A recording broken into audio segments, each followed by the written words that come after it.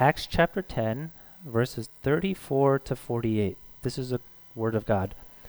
So Peter opened his mouth and said, "Truly I understand that God shows no partiality, but in every nation anyone who fears him and does what is right is acceptable to him. For as the word that he sent to Israel, preaching good news of peace through Jesus Christ, he is Lord of all, you yourselves know what happened throughout all Judea, beginning from Galilee, after the baptism that John proclaimed, how God anointed Jesus of Nazareth with the Holy Spirit and with power. He went about doing good and healing all who were oppressed by the devil, for God was with him. And we are witnesses of all that he did, both in the country of the Jews and in Jerusalem. They put him to death by hanging him on a tree. But God raised him on the third day and made him to appear, not to all the people, but to us who had been chosen by God as witnesses, who ate and drank with him after he rose from the dead. And he commanded us to preach to the people and to testify that he is the one appointed by God to be judge of the living and the dead. To him, all the prophets bear witness that everyone who believes in him receives forgiveness of sins throughout his name." While Peter was still saying these things, the Holy Spirit fell on all who heard the word. And the believers from among the circumcised who had come with Peter were amazed, because the gift of the Holy Spirit was poured out even on the Gentiles. For they were hearing them speaking in tongues and extolling God. Then Peter declared, "Can anyone withhold water for baptizing these people who have received the Holy Spirit just as we have?" And he commanded them to be baptized in the name of Jesus Christ. Then they asked him to remain for some days. This is God's word this time.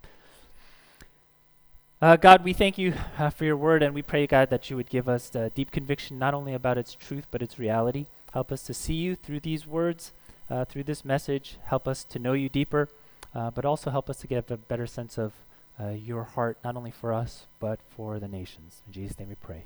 Amen. Okay, so we have been going through the book of Acts, and one of the reasons that we are going through this book is because we want to remind ourselves about the mission of the church. What is the church's purpose? What is the church called to do?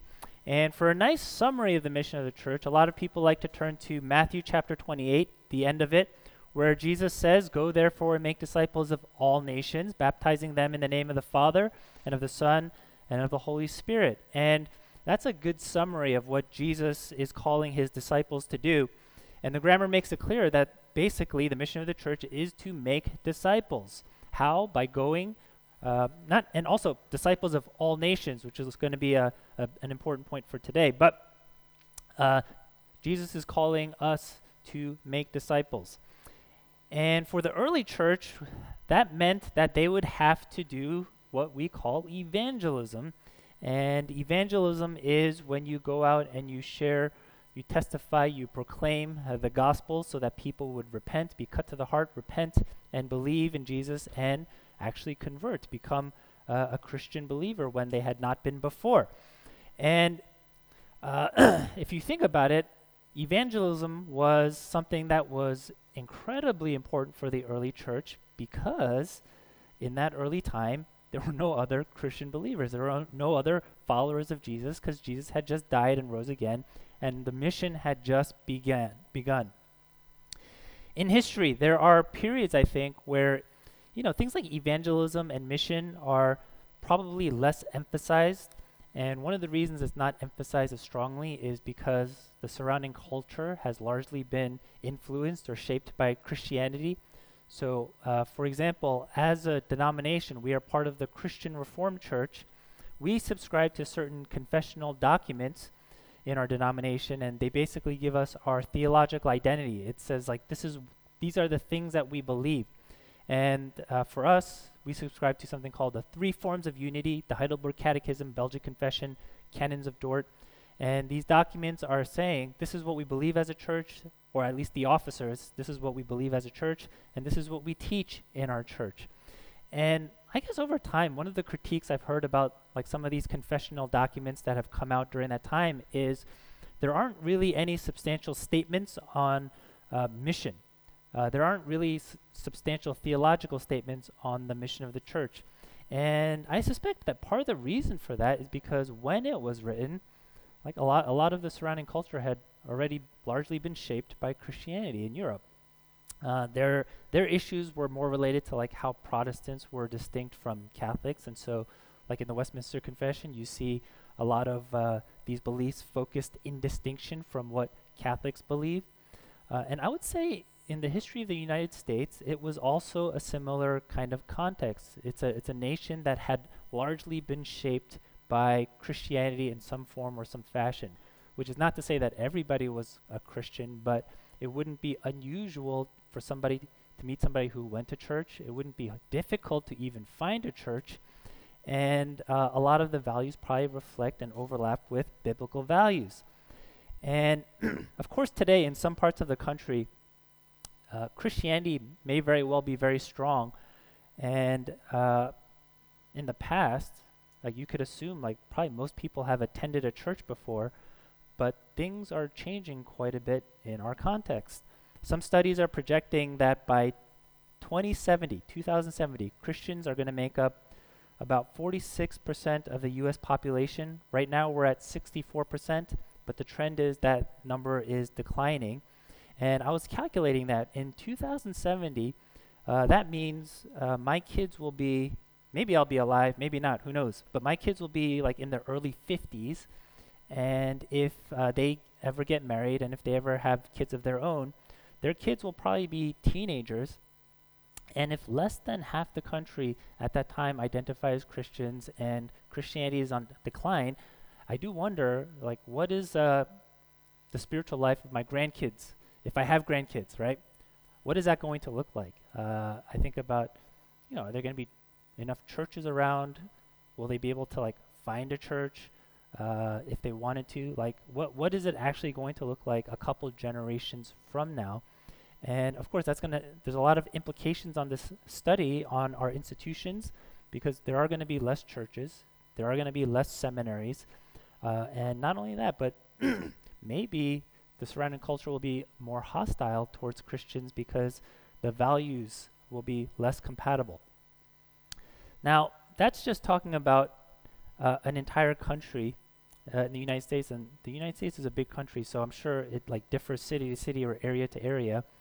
But one of the things I heard a long time ago, people would say New York is probably like 10 to 15 years ahead of other parts of the country. So I guess if you see like a certain kind of trend here in New York, like maybe 10 to 15 years later, you start to like see it in like other parts, maybe less urban, but maybe other parts of the country. I don't know how people came up with that. But I guess if that's true, then probably, we live it. We already know that Christianity is like not the majority or not the majority influence in the city that we live in. And probably like the rest of the country, even areas of the Bible Belt, right, the similar trends will continue. I don't know if anybody reads The Atlantic, but Tim Keller, he just wrote an article in The Atlantic, and in that article he talks about the renewal of the American church. In it, he talks about his early experiences in Manhattan, where like when he came in 1989, like New York was already like not a very already not a culture that was friendly towards Christians, right? Towards Christianity. And Christianity had always been in decline. And he talks about like one of the old historic churches and how these churches get repurposed. So I don't know if any of you remember the, like kind of close to where we used to meet on 26 and 6, there was like this historic church that was converted into a nightclub called the Limelight. And the Limelight eventually now got converted into like, I think it's like a restaurant now, it's like a pizza place, but it looks like this historic church building. And now it's kind of a sign of like the times of what happened in New York. You used to have like a vibrant Christian presence in New York City, but now these buildings, because nobody's filling them anymore, they're not being used as churches anymore. Now they get converted into dance clubs and pizza places. So here's my point though. I think this is actually why the book of Acts can be really instructive for us in seeing some of the things that took place in the early church, because theologically, I do think it's very important for us to understand the person and the role of the Holy Spirit, especially when it comes to the mission of the church. Like, let's say hypothetically, like we live here, our kids grow up here, they get married, they get jobs here, and they end up staying here, and then their kids grow up here. like it is a realistic possibility that that generation will have a very difficult time like finding a church, right? Just based on the sociological trends. I'm not saying like the Holy Spirit or God is not going to do anything amazing, but that's kind of the sociological reality that we're heading towards. And because of that, I actually think all churches, including a church that's as small as us, we really have to prioritize mission, not just for like what we see today, but we have to continually plant seeds for the future and allow God to plant, to grow those seeds, hopefully, and I don't know, see what God does in the future. And so the book of Acts, I think, is like a very good, important book and very instructive for churches today because, hey, Christians were a minority in the early church. Not a lot of people were believers in the early church. And still, we see some amazing things happen in that early church, by and large, because of the power of the Holy Spirit. Now, the passage that we read today, I kind of cut it short. It's actually the end of a much longer story, and that story is also part of, I think, a larger point. And that larger point is this, that God wants to bring salvation to all nations. So if you know the history of the Bible, God initially chooses Israel, the nation of Israel, to be his people. The covenant is established with the people of Israel. The law is given to the people of Israel, and therefore, by implication, other nations are not part of that covenant. But that was not God's final plan. He did not want his salvation to be confined to just one nation, but God's plan was always to bring all nations to himself. And when Jesus dies and he rises again from the dead, that's an important event in the history of salvation, because what it now means is the presence of God, the Holy Spirit of God, is now, it's no longer confined to a single nation, the nation of Israel, but boof, it's meant to expand, and the gospel is now meant to go to the ends of the earth, and God is now bringing all nations to himself. And we're a fruit of that because we're not of the people of Israel, but because the gospel went to all nations, somehow during the course of our lives or our parents' lives or our grandparents' lives, they came to faith, and now we came to know Jesus Christ because of it. The way God would bring salvation to all nations is actually now part of the smaller story in the book of Acts. How is God going to do that? How does he begin to do that? And that's why the Apostle Paul is significant. He would first convert Paul, who's called Saul in the book of Acts, but he would convert Paul, who was a persecutor of Christians. After that conversion, he would call Paul to be a missionary now to the nations, a missionary to the Gentiles. And that's what God had said to Ananias. He says, Paul is a chosen instrument of mine to carry my name to the Gentiles and kings and children of Israel. And that's ultimately what Paul would be known for, bringing the gospel beyond Jerusalem, beyond the nation of Israel, beyond the people of Israel, now to these Gentile nations. And after the conversion of Paul, this story now goes back to Peter and a Gentile named Cornelius. And this is the shorter story that I didn't read, but it's important to understand this passage. Cornelius, he is described as a devout and God-fearing man who gave alms generously to the people and prayed continually to God. But he wasn't a Jewish person. People think that what that means is, even though he wasn't a Jewish person, even though he was a Gentile, he was probably someone who maybe attended synagogue and observed Jewish laws and customs, even though he wasn't officially a part of the Jewish community and wasn't circumcised. And by the way, circumcision, later we're going to see how circumcision becomes one of the first major theological debates. But for now, we'll just say the transition for a Jewish person to keep separate from a Gentile person to now recognizing that this Gentile person is a fellow brother or sister in a common and shared faith, that transition would have been a very difficult transition for a traditional Jewish person to make. And so for someone who had grown up in these Jewish traditions, they would have assumed, hey, these Gentiles, they're not the people of God. These Gentiles, they are ceremonially unclean in the eyes of God. And that was, of course, one of the assumptions that Peter held himself. God knows that he had to break some of Peter's assumptions about the Gentiles for the sake of the missional expansion of the gospel. So God gives Peter a vision where a voice says to him, "What God has made clean, do not call common." And the text tells us that this voice came like 3 times. It happened 3 times to Peter. And what that makes me think is like God wants to really reinforce this point to Peter, right? What God has made clean, do not call common. And just as God had spoken to Ananias to help Paul, God now speaks to Cornelius through an angel in order to help Peter. And this angel tells Cornelius to look out for Peter, which he does. And after he finds Peter, he tells Peter about the vision that he had. And Peter begins to understand what the vision meant about clean and unclean. And of course, what it means is now these Gentiles are going to be included into the people of God. They are the ones through Jesus Christ, through this gospel, who can be declared clean. And this is where our passage really picks up today. So Peter opens his mouth and he says this. He says, now I understand that God shows no partiality, but now people of every nation is acceptable to God. And then he proceeds to tell them the good news about Jesus Christ, about how Jesus is anointed by the Holy Spirit to do good and to heal all who are oppressed. He tells them about how Jesus was ultimately hung upon a tree and how on that third day God raised him from the dead, and the resurrected Christ ate with those who were chosen to be witnesses of this resurrected Jesus.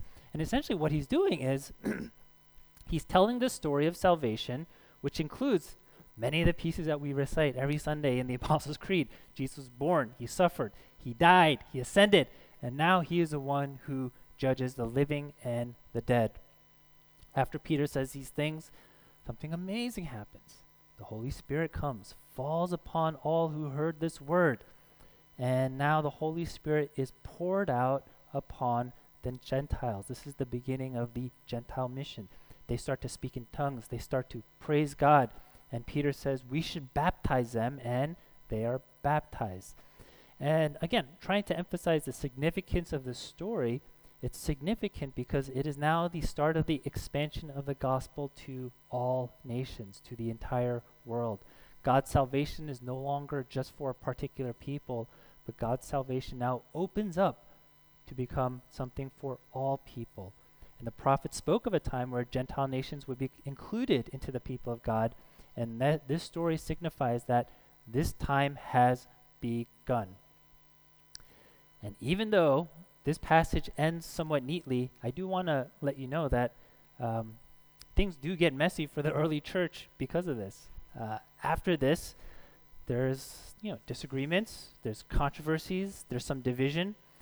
If you look at some of the letters that Paul wrote in the New Testament, he's addressing some of these issues.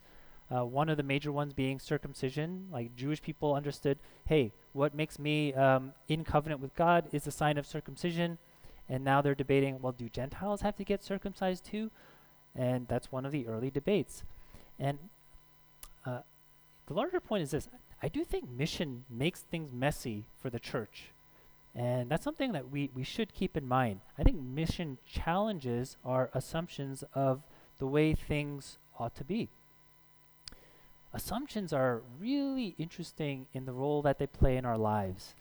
We don't usually like it when our assumptions are challenged, and I was thinking about why is it something we don't like? And I think it's because when we find out our assumptions are wrong, it messes with the rest of what we think we know. Like it just messes everything up.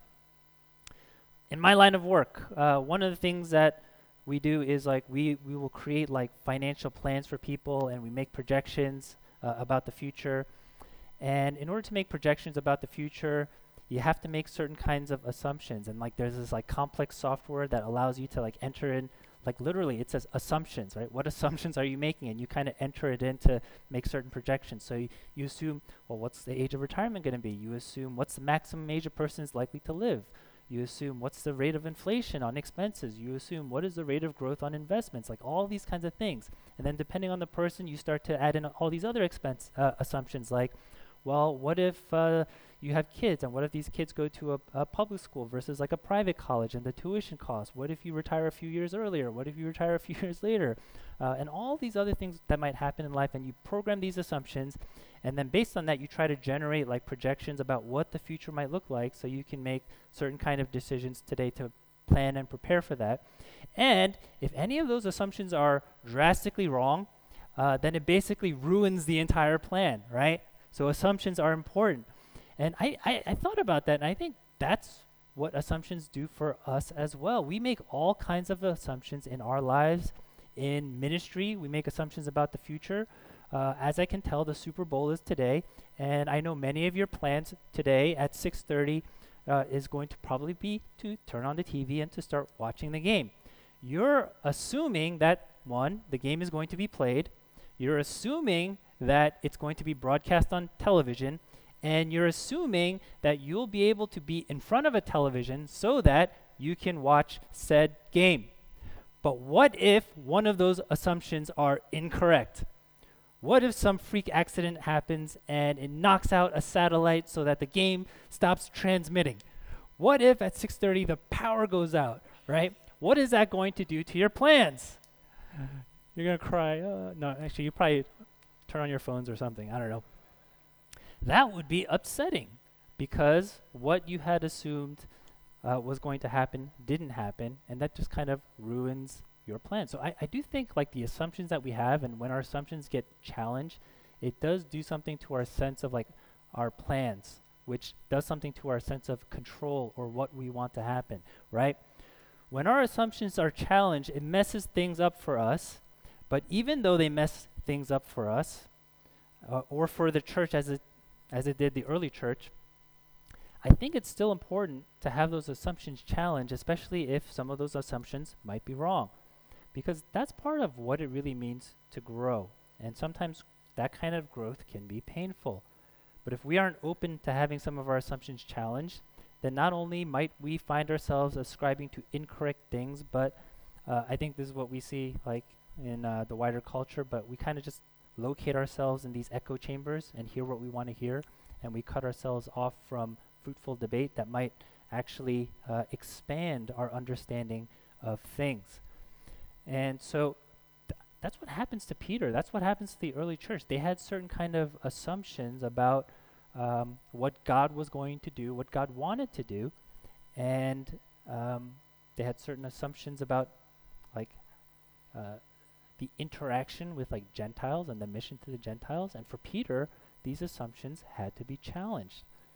And so thinking about these assumptions and thinking about the church and the mission of the church, I want to, I guess, just make 3 points about assumptions. And this is more of a closing, so this is not the beginning. That all wasn't an introduction. In this passage, I think we can see that there are probably 2 things that we should not assume, and there's one thing that we should assume, okay? 2 things we should never assume, one thing that we should assume. The first thing that we should not assume is this. We should never assume who God can use for mission, okay? That's an assumption that we probably should not make. God uses this Gentile soldier, Cornelius, to open Peter's eyes to what God was doing, to what God had planned. This is the same Peter, by the way, who, starting in Acts 2, right, he preached the sermon, and thousands of people repented and believed in Jesus. Right? This is the same Peter, one of the original 12 disciples who knew Jesus intimately. This is probably the same Peter who you would think, oh, he's an early leader of the church, and yet it was another person named Cornelius, who was not even a Jewish person, but a Gentile person, that God uses to open Peter's eyes, this Gentile soldier. Sometimes it's our expectation that, God uses certain people, and we probably don't say it explicitly, but I think deep in our hearts, like that's kind of how we operate and we think. And I do think that can hinder us from really engaging in mission and doing what God calls us to do. Traditionally, I think people would tend to think, hey, if you go to seminary, right, and if that means you're like professionally trained as a minister, then you're probably the one who's going to be the most effective in ministry and in mission. And I think that assumption is probably not a great one, and it probably creates this bottleneck in the church where now like people think it's like a certain kind of person who can really do the work of ministry, and the rest of the gifts of the church are kind of like not released, right? So I think we should not make assumptions about who God uses for the sake of mission. Second, I think we should not assume who God can reach. Maybe we do some kind of mental calculations and we think about the probability of someone saying, oh yeah, I'll come to Jesus and I will repent and believe in him. And we say, well, that person already has something against Christians, and that person already thinks Christians are like unintelligent people, or that person's like already a devout Muslim, or that person is already in a certain kind of relationship, or that person is too young, or that person is too old, or that person is too bitter, or that person is too wealthy, right? We have all these reasons that we come up with as to why God cannot reach somebody, um, but we shouldn't make those assumptions. Whatever assumptions we make, I think we all do it and we conclude it. But if we search our hearts and find that these are some of the things that we do, then we really need to repent of that, because who are we to say who God can and cannot reach? Who are we? God reached Saul, persecutor of the church. God reaches Gentile soldier. Later, we're going to see God reaches a wealthy businesswoman. God reaches a possessed slave girl. God reaches a Philippian jailer.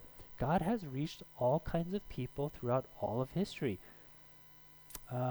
Even though I kind of grew up in the church, I would say that's probably an argument for me to logically not have become a Christian, because the church that I grew up in fought a lot and divided, and I grew up thinking, wow, the church is like a joke, and it's also corny. And when I was in youth group, I think I shared this like maybe last week, like the singing part of it and people singing and like a band in front, I was like, that's so corny, right? I don't want to be part of that. And yet God reached me. How did that happen? Who knows, right? If you were to place, I don't know if I think I've shared this too before. There was a time I spoke at a youth group retreat, and my former youth group pastor was there. And I think he really disliked me because I was not one of the good kids. And like me and some other people kind of gave him a lot of grief and gave him a lot of trouble. If he were to if he were to bet who of here is going to end up going into ministry, actually even before that, who here is going to become a believer in Jesus, he probably would not have picked me, right? I would have been the last person he would have picked.